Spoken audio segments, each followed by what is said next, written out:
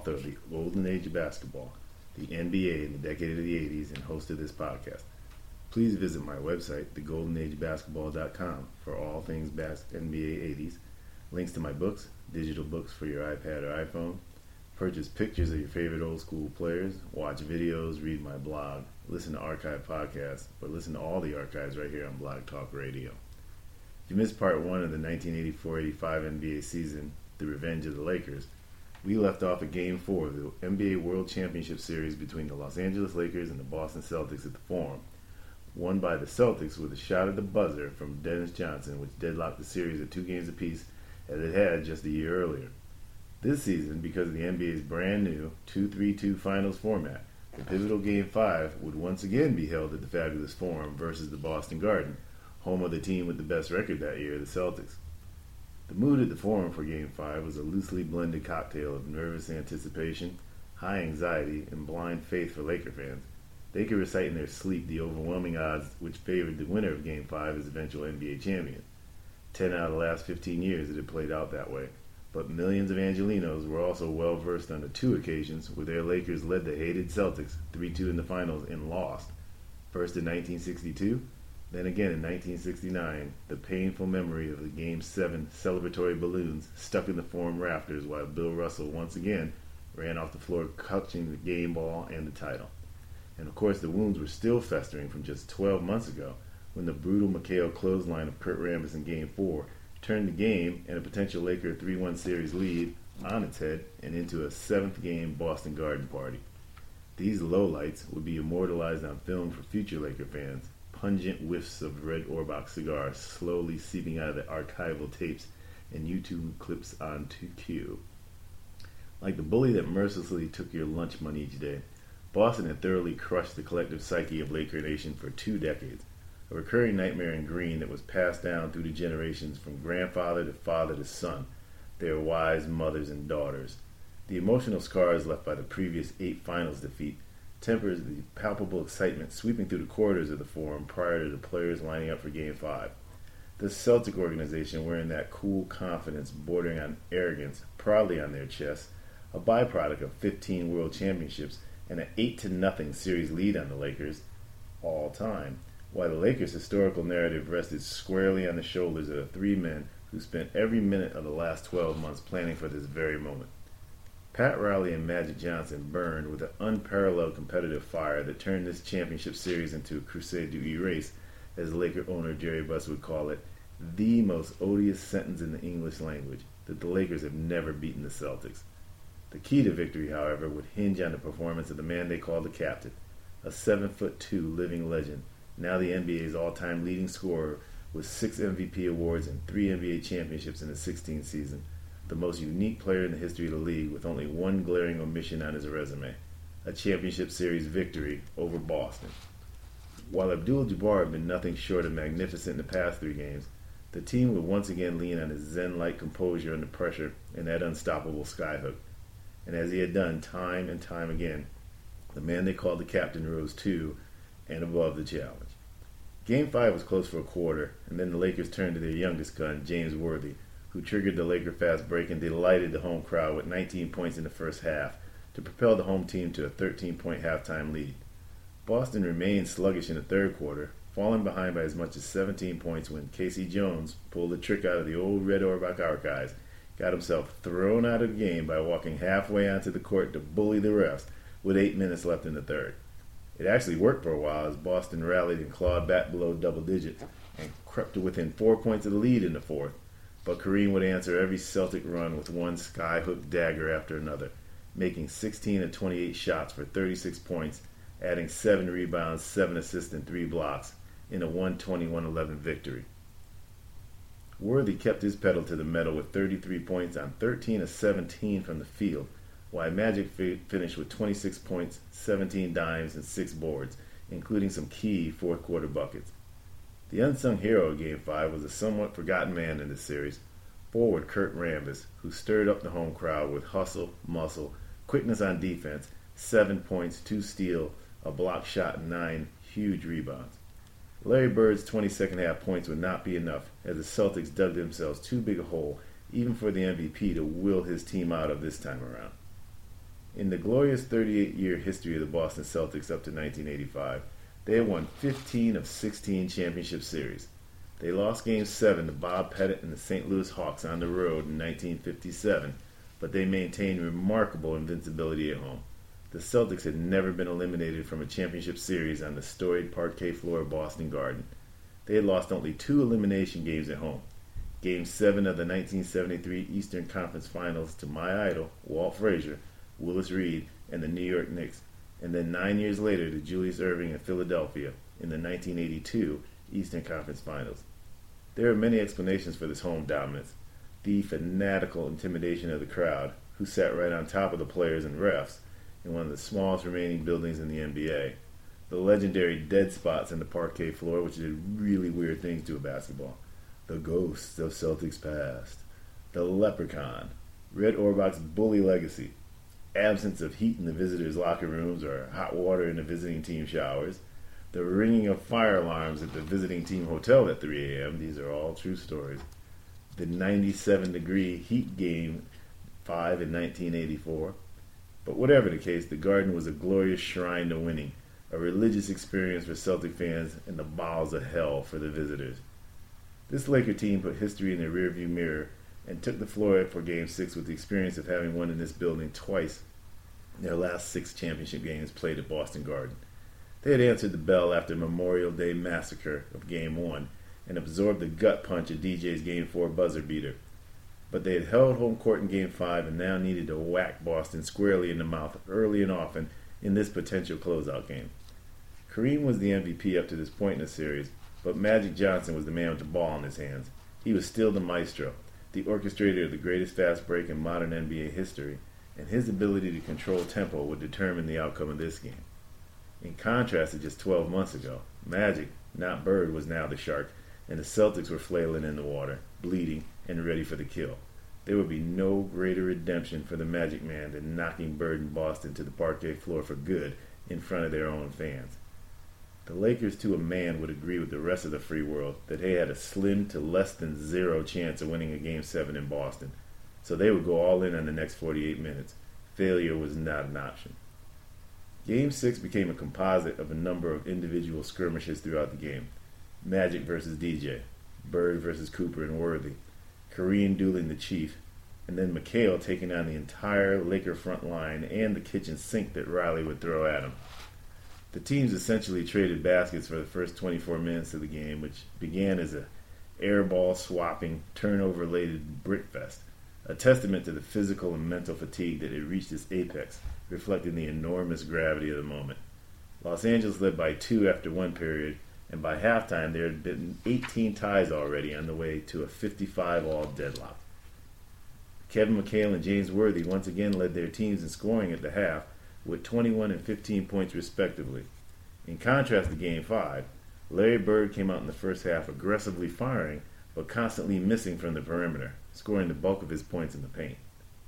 The weakness of Boston's bench began to take its toll as LA was finally able to get a sliver of separation in the third quarter, but not by pushing the ball as expected, but by beating the Celtics at their own slow time game, executing beautifully in their half-court sets.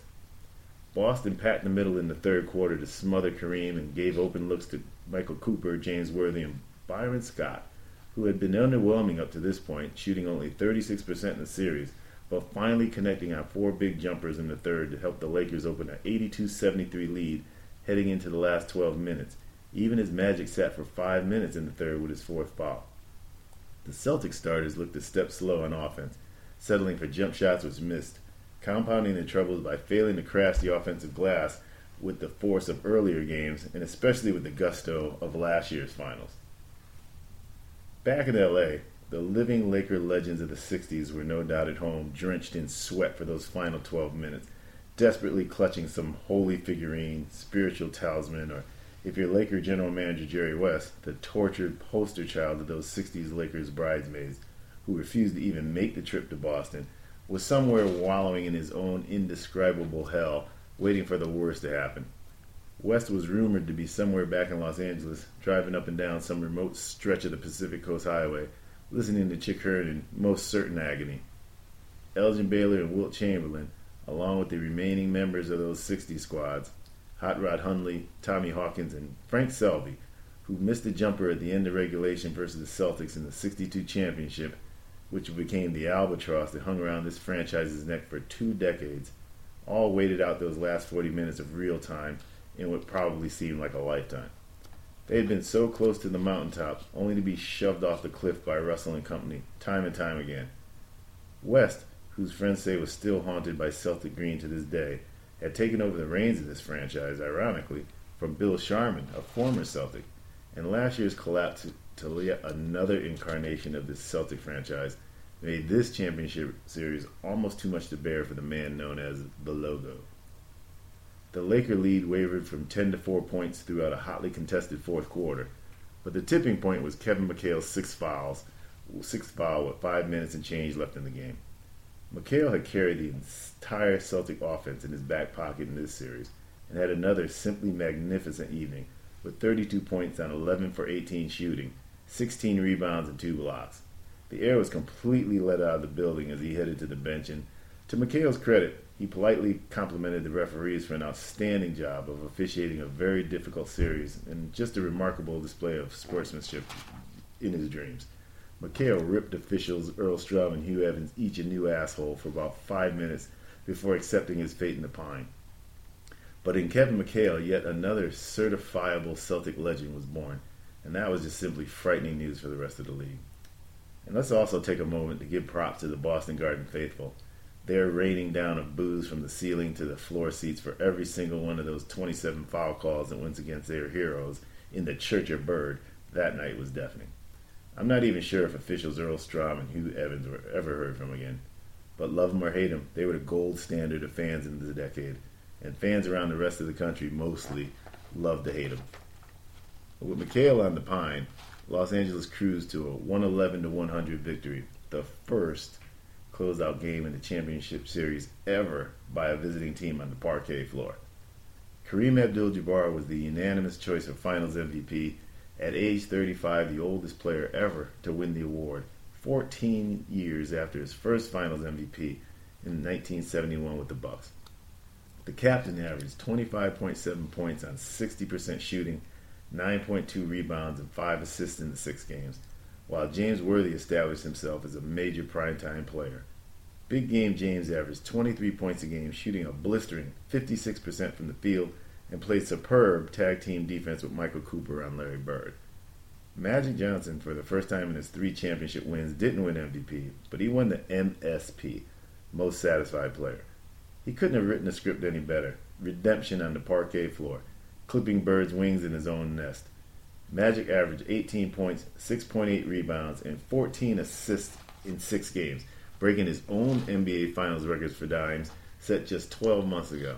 But most satisfying was his grace under pressure, making the clutch plays in games 5 and 6 whenever Boston made a run. Asked by CBS's Brett Musburger what was the difference in the Lakers between last year's loss and this year's victory, and Magic was quick to reply, "We just didn't make the mistakes." Michael Cooper's Swiss Army knife impact on this series cannot be understated. Whether he hit timely perimeter jump stops, stuck the Bird like a 170-pound stick of crazy glue, took a charge from a player 50 pounds heavier, or took over the ball handling duties to give Magic critical minutes on the bench for foul trouble or just to get a blow, Cooper had his fingerprints all over this championship. He embodied every quality of the perfect teammate: fearless, self-depreciating, self-sacrificing, and uber competitive. He suffered a bone bruise after bumping knees with McHale in the third quarter and was carried off to the locker room by 2 teammates. You knew he was coming back. If they had to cut his leg off, he would have played on just one. Along with Mitch Kupchak, he gave the Lakers a nastiness they desperately needed. Kevin McHale led the Celtics with 26 points and 10 rebounds per game. Larry Bird averaged 25 points per game, 8.8 rebounds, and 5 assists, numbers that would merit a lifetime contract extension for a mere mortal. But his 45% shooting from the field in the series was a serious problem for the Celtics. Shots he usually made in his sleep just weren't falling, and while he tried to punish the Lakers underneath, that just played right into LA's hands. Credit Michael Cooper and James Worthy for executing Pat Riley's defensive game plan to perfection, but Bird may have suffered the lingering effects of an injury to the index finger of his shooting hand during the conference final versus the 76ers. The story of how he injured that finger remained largely untold. Bird and a few friends were involved in a Philadelphia bar fight between games 1 and 2 of the conference finals. Chaos ensued, legal people got involved, and the victims in the story just disappeared.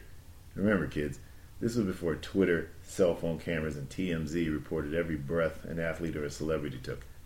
The scandal of the NBA's best player in a barroom brawl, throwing punches and getting sued, was not a story CBS wanted to run in its halftime report of the highest-rated championship series in its history.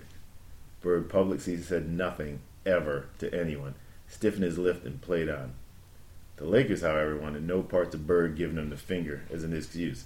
Nothing would tarnish the greatest achievement in Laker franchise history. As Bird walked dejectedly to the bench to a huge ovation by the Garden faithful with seconds left in Game 6, CBS analyst Tommy Heinsohn said the first words out of Bird's mouth in the locker room would be, "I played terrible." Dennis Johnson, at age 30, just finally ran out of gas, shadowing a 25-year-old Magic Johnson for 6 games while trying to create offense for himself and his teammates. DJ led all players in minutes per game in the championship series, averaging 41 in the 6 games. He missed his first 6 shots in Game 6 and never found an offensive rhythm, scoring 11 points on 3 of 15 shooting with only 4 assists. The Chief, Robert Parrish, also left it all on the floor as he did a full 180 from the Game 1 Olympic sprinter who left Kareem in his fumes before Abdul-Jabbar hit the reset button and proceeded to skyhook him into oblivion over the next 5 games. A clearly exhausted Parrish shot just 5 of 14 in Game 6. He averaged 17 points, but his 9-rebound-a-game average was a full 2 rebounds less than a year ago. Los Angeles had 3 players off the bench who played in 6 games and each played 15 or close to 15 minutes a game. Bob McAdoo at 19 minutes a game, Cooper with 25 minutes a game, and the unheralded Mitch Kupchak, who averages 14 minutes a game. The Celtics starters have been Iron Men all season, as Cedric Maxwell, a major player in last year's final, but a ghost in 1985, never fully recovered from midseason knee surgery, and played just 54 minutes in the championship series versus 241 minutes in 1984. Although Kevin McHale would excel in his new starting role and have a magnificent playoff run, he left a Grand Canyon-sized hole in their bench. Boston had only 6 players who played in all 6 games in the 1985 finals, and only one that averaged 15 minutes or more off the bench, Scott Wedman. Wedman's 11 points per game as Boston's leading bench scorer was misleading as well. After blistering the Nets with 26 points and a perfect 11 from 11 from the field in Game 1, he scored a total of 30 over the next 5 games for a 6-point average. That disadvantage, covered with the fact that guards DJ and Danny Ainge couldn't have picked a worse day to lose complete side of the basket than in an elimination game doomed to Boston. The Lakers all helped out in Bird and McHale and dared Boston in his backcourt to beat him from the perimeter, and they would oblige by missing 25 of 31 combined shot attempts that night. Some general notes on the 85 finals. The most stark contrast being the near complete absence of the three-point shots. And ladies and gentlemen, in the 80s, championships were still won in the paint. The Celtics in 1984 finals had 9 total three-point makes and 23 total attempts in the 7-game series. They followed that up in the 85 finals with 13 made three-pointers from a whopping 34 total attempts in 6 games.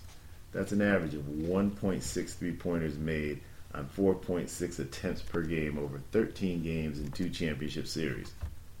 The Lakers were also MIA, missing in action from behind the arc. In the 84 finals, the Purple and Gold shot 6 for 18 from three-point land in 7 games, followed by 8 for 23 in the 85 finals, totaling 14 of 41 threes over 13 games, which is basically the first quarter in today's NBA. An average of 1.7 makes for the Lakers on 3.1 attempts per game in the 2 seasons. So the 2 teams combined blistered the Nets for 2.7 made three-pointers a game on 7 combined attempts per game in those 13 games between 2 championship series, which is inconceivable, which is why I pull my hair out, because you just can't compare eras. The finals in '85 was a physical series, though. Hand checking was still legal, bump and grind in the paint the norm, and hard fouls the rule, not the exception. Also of importance, there were still only 2 officials on the court.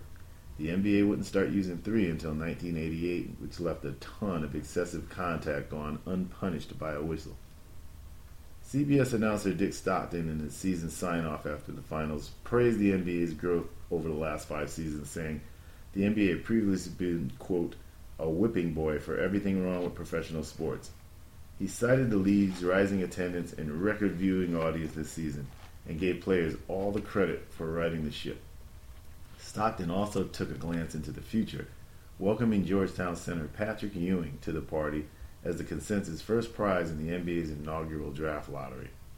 So the golden series of the golden age of basketball was now tied at 1 championship apiece, and Magic Johnson would indeed have his parade down Figueroa Boulevard in Los Angeles, lifting the gold ball, smile on his face back as wide as the Pacific Ocean again, his reputation repaired yet once again, and the most satisfying of all for the Magic Man was his 3-championship ring to 2 lead on his arch-rival Larry Bird that once again put them eye to eye for bragging rights as the game's best player, where Magic rightfully belonged. As for the 35-year-old Kareem Abdul-Jabbar, he could once again make claim as the greatest player that ever lived, in a career spanning from Power Memorial High in New York to MVP of 3 NCAA championships with UCLA Bruins, the linchpin of a dominant Milwaukee Bucks team in the 70s, and now 3 titles with the Los Angeles Lakers.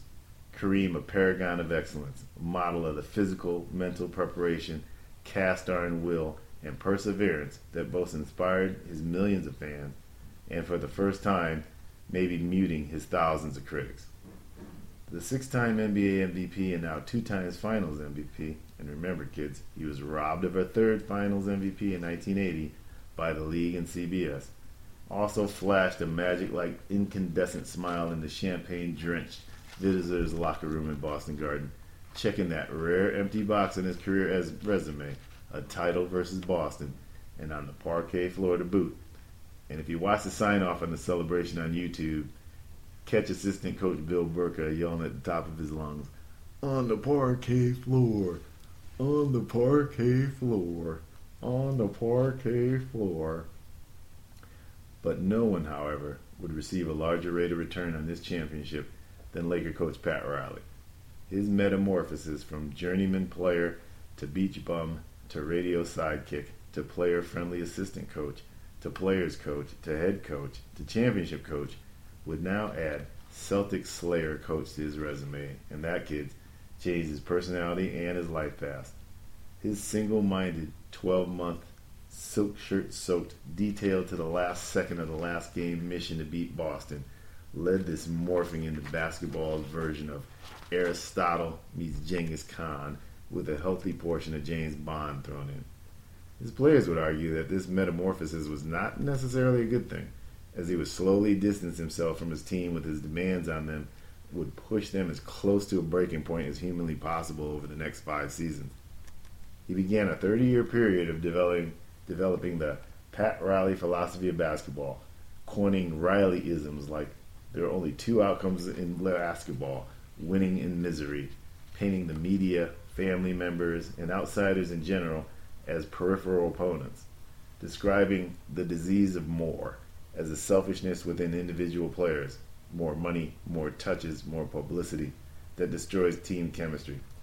There'd be a million Riley-isms coming, which would draw the ire of rival coaches, players, media, who would find him increasingly insufferable over the next 5 years and over the next quarter century, but not to mention the significant angst he would trigger within the walls of the Laker offices and locker room over the next half-decade.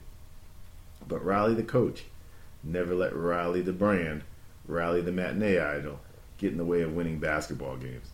His celebrity was skyrocketed that summer of 1985 in a city that worshipped celebrity, not only in the sports world but in the Hollywood community at large. He was officially A-listed, and Riley would diligently cultivate the image he created from scratch and became the first professional sports coach to be his own brand, his own matinee idol. He became the caretaker of Showtime as much as basketball's soulmate Magic Johnson was the orchestrator, perfectly projecting Jerry Buss's image of glitter, glamour, and glory on the fabulous Forum floor. So the 1984-85 Los Angeles Lakers pushed back with force against the odds, the critics, the haters, and the doubters. So this champagne bath in the visitors' locker room in historic Boston Garden was certainly a better vintage than in 1980 or 82.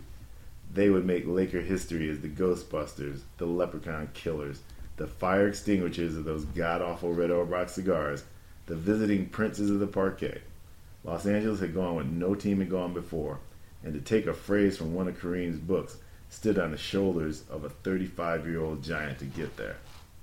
For me, it was by far the greatest championship in their history. It changed the tenure, it changed the whole narrative of the 80s and the reputations of everybody involved with that organization, and it set the table for all the rest of the championships to follow. As we reached the midpoint of the decade, the Lakers' combination of the sky hook and the no look served as a daunting obstacle to the rest of the NBA. They had slayed the Green Monster, and they would be thirsty for more. But the Laker franchise knew the Celtics would lick their wounds and regroup, and fully expected them to return to the finals for the rubber match. The emergence of Kevin McHale as option 1A for Boston behind Larry Bird allowed the Celtics to look for quality reinforcements to bolster their bench next season. The search would leave them 3,000 miles west to Southern California, where a once dominant redhead languished in the purgatory known as the Los Angeles Clipper organization. His resurrection would drive the narrative of the 1986 NBA season. And to borrow a phrase from the political arena in the 80s, the Lakers and Celtics would begin an arms race for supremacy that would continue to the end of the decade, while the NBA and certainly us fans will continue to thrive and enjoy the results. Thanks for tuning in, and look forward to seeing everybody for the 1985 first NBA lottery featuring Patrick Ewing and the 1986 Boston Celtics Sweet 16. Till then, I'm Stephen Ray Roseborough. Hope you enjoyed it. God bless and have a good night.